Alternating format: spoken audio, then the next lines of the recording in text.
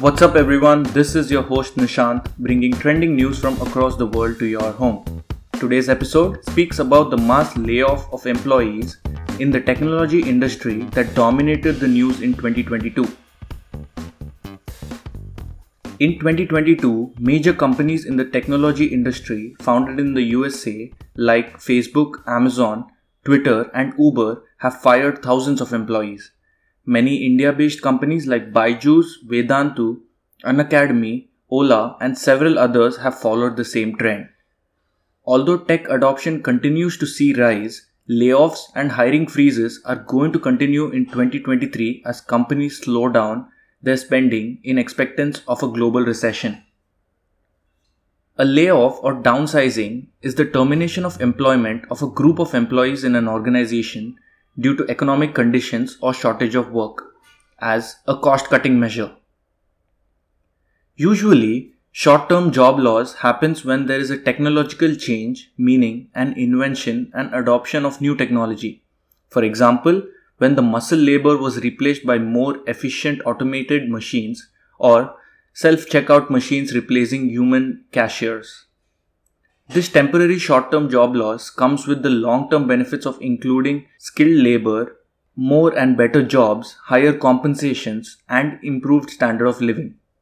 But the primary reason for laying off this year was that during the COVID-19 period, when there was a surge in e-commerce and rise in tech adoption, the CEOs of the big tech orgs wrongly forecasted, overinvested in capital and labor, overspent, and aggressively hired, which proved to be redundant post the pandemic, leading straight to mass layoffs.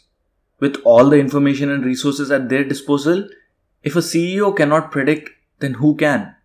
Unfortunately, this year's layoffs have surpassed the 2008 Great Recession that was caused due to the decline of housing market, resulting in a rise of unemployment. Mass layoffs affect the economy. In general, the growth rate of a country's economy increases when the unemployment rate decreases. Layoffs affect the workplace environment, creating a negative outlook on the employer and the fear of job security for remaining employees. Laid-off employees are affected in many ways, including emotionally, financially, and physically. Whereas, for the employer, it involves dealing with stock market share value drop, answering to shareholders, reorganization and restructuring the company, and compensating laid-off employees. Check out layoffs.fyi for detailed company-wise layoff information.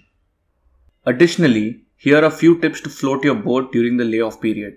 If you have been laid off, then tip 1 is to ensure that you spend less and save more.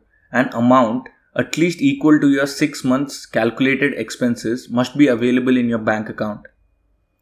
Tip 2 is to keep upskilling by taking online courses, projects, actively networking and interviewing as much as possible. Tip 3 is to not let this stressful event affect your mental health by practicing hobbies, exercising and de-stressing. If you are currently employed at work, by taking up new high-level projects and being a vital team member, you can become indispensable.